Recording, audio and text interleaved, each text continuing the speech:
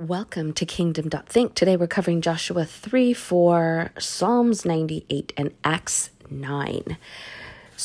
Let's see what is going on. So we're still at the beginning of Joshua. Joshua is about to take the people, the Israelites, which is the second generation, because the first generation that left Egypt, they all died in the desert. So you have this new generation of people that are about to enter into the promised land. And Joshua is going to be the one escorting them in. So God talks to Joshua and he says, prepare everyone for battle. So sure enough, Joshua told the people to prepare yourself, consecrate yourself. And Joshua said to the priests, take up the Ark of the Covenant and pass it on ahead of the people. So what's the Ark of the Covenant? It is, remember, it had the 10 Commandments in it. It had Aaron's staff. Remember when God caused the staff to grow like greenery on it? And it also has the, what else does it have? Let's see. Does it say anywhere? The 10 Commandments, along with the jar of manna as a reminder. Okay, so what it symbolizes the presence of God. So the priests are carrying it, and he says, when the priests get to the Jordan is the water's going to separate, just like it did at the Red Sea. And then when you see that happen, then it's time to cross. Sure enough, that's what happened. The priests touched the edge of the water, and the water separated. So they walked the Ark of the Covenant into the middle of the Jordan, and they waited there. They stayed there so that the army people were able to walk by. And Joshua also told them, he told 12 people, which were one person from each tribe, to pick up a stone from the middle of the Jordan, carry it across, and put it in a special place so that it's a remembrance how God brought him across the Jordan River. Because God cares about these symbols. And the priests who carried the Ark of the Covenant of the Lord stopped in the middle. Okay, covered that. And that, my friends, is all of chapter 3 of Joshua. Chapter 4 is, that's where it talks about the stones. And then moving down to verse 14, the day the Lord exalted Joshua in the sight of all of Israel, and they stood in awe of him all the days of his life, just as they had stood in awe of Moses. So that was a very important thing so that the people could actually believe in Joshua and be able to follow him as a representative of God. Yes. Okay, moving on to Psalms 98. I'm going to go ahead and sing it. Well, it starts with singing, so I think it is a song, actually. But I'm going to read it, and so here we go. Sing to the Lord a new song, for he has done marvelous things. His right hand and his holy arm have worked salvation for him. By the way, the right hand, it symbolizes, because you're going to hear this a lot, that Jesus is the right hand of the Father, or the right hand. So what are they meaning? That means strength, power, love, honor, authority. That's what that represents. The Lord has made his salvation known and revealed his righteousness to the nations.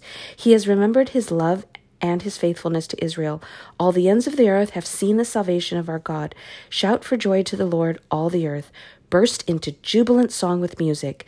Make music to the Lord with the harp and the sound of singing, with the trumpet and the blast of the ram's horn. Shout for joy before the Lord the King.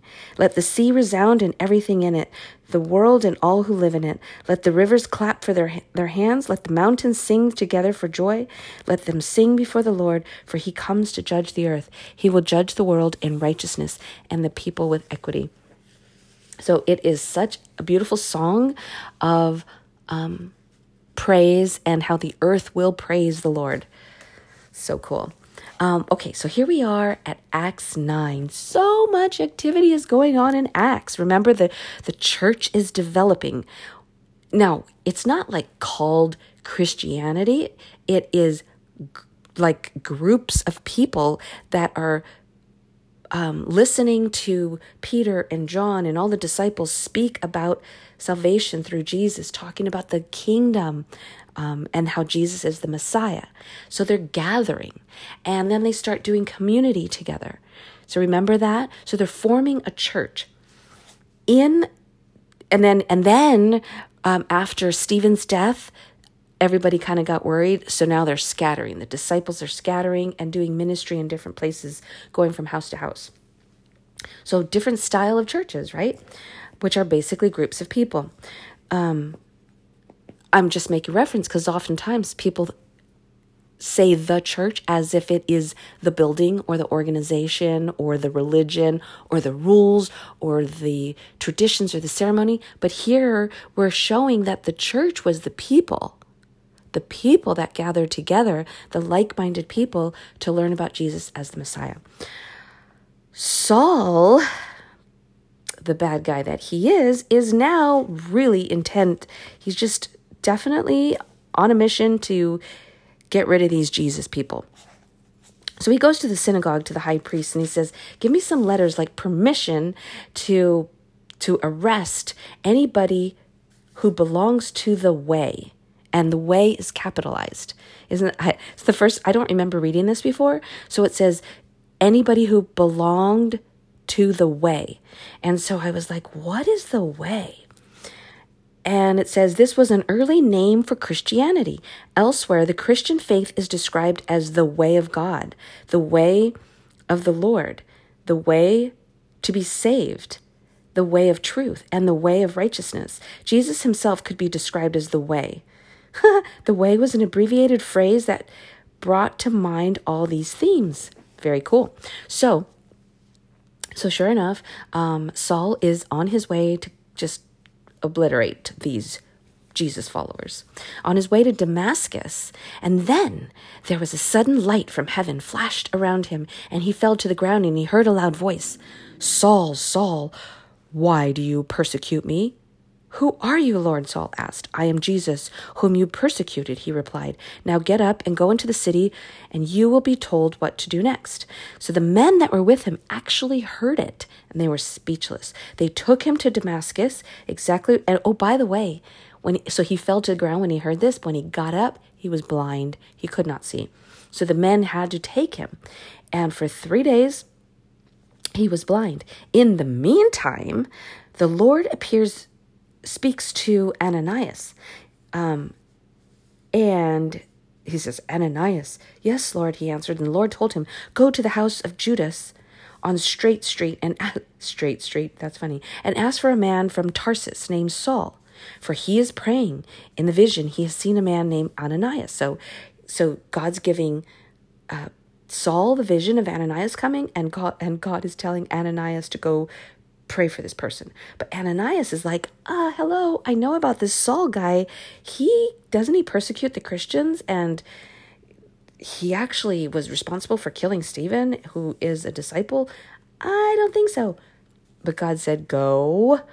But the Lord said to Ananias, go, this man is my chosen instrument to proclaim my name to the Gentiles and their kings and to the people of Israel. I will show him how much he must suffer for my name. So Ananias did just that. He appeared before Saul. He touched his shoulder and he said, Brother Saul, the Lord Jesus, who appeared to you on the road as you were coming here, has sent me so that you may see again and filled with the Holy Spirit. Well, Saul got baptized and filled with the Holy Spirit. After that, he went on he ate, got strong, stayed with and he went on a preaching rampage, telling everybody about Jesus. And it says, interesting here, it says, verse 22, Saul grew more and more powerful and baffled the Jews living in Damascus by proving that Jesus is the Messiah. So yes, they were baffled by what he was saying, and that it was Saul. Like, are you kidding me? This guy was so against these Jesus people, and now he's proving that Jesus is the Messiah? Of course they were baffled. So finally, he found out that the Jews wanted to kill him, but he kept on preaching. And so finally they had to sneak him out. And then he went to Jerusalem. Well, of course, he wanted to go hang out with with the disciples, but they said, no way, when he got to Jerusalem. No way. Saul, are you kidding? It's probably a trap. So Barnabas took him and brought him to the apostles, and he told them how Saul on his journey had seen the Lord, and the Lord had spoken to him, and how in Damascus he had preached fearlessly in the name of Jesus. So Saul stayed with them and moved about freely in Jerusalem, speaking boldly in the name of the Lord. He talked and debated with the Hellenistic Jews, but they tried to kill him. Okay, so then after this, the church, so now we're talking about the church, lowercase c in the church, and it's talking about the people. So the church throughout Judea, Galilee, and Samaria enjoyed a time of peace and strengthened. Living in the fear of the Lord, encouraged by the Holy Spirit, it increased in numbers. It, meaning the church. It, the people. Not the number of buildings or the organized religion. No, the people increased in numbers. To the bottom of chapter 9, this is when Peter comes back on the scene. What's Peter doing? Because remember, everyone kind of scattered and went their own way. So we talked about Saul, we talked about Philip. What's Peter doing? So Peter is on his way to Lydda, and he's healing people as he's going along. And he's in Joppa. There was a disciple named Tabitha. A disciple, a woman, she was always doing good and helping people. What happened?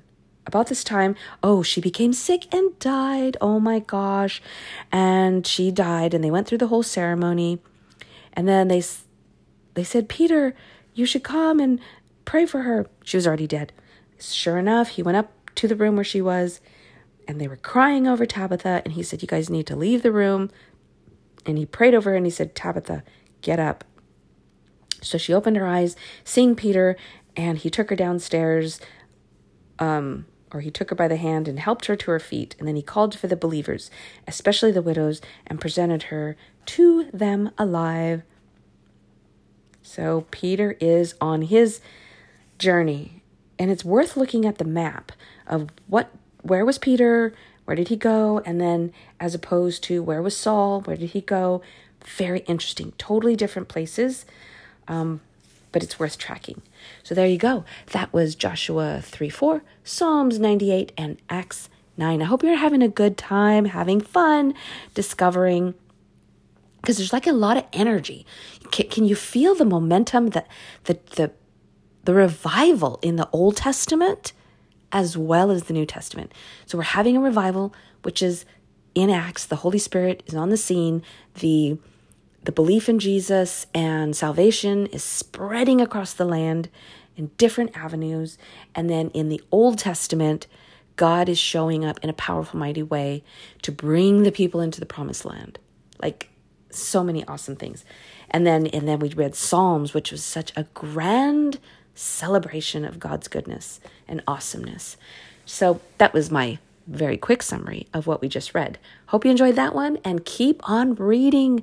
Keep on reading the Bible. Let it feed your soul, because you never know what kind of discoveries and mysteries you're going to find in the Bible. Have a great day, everyone.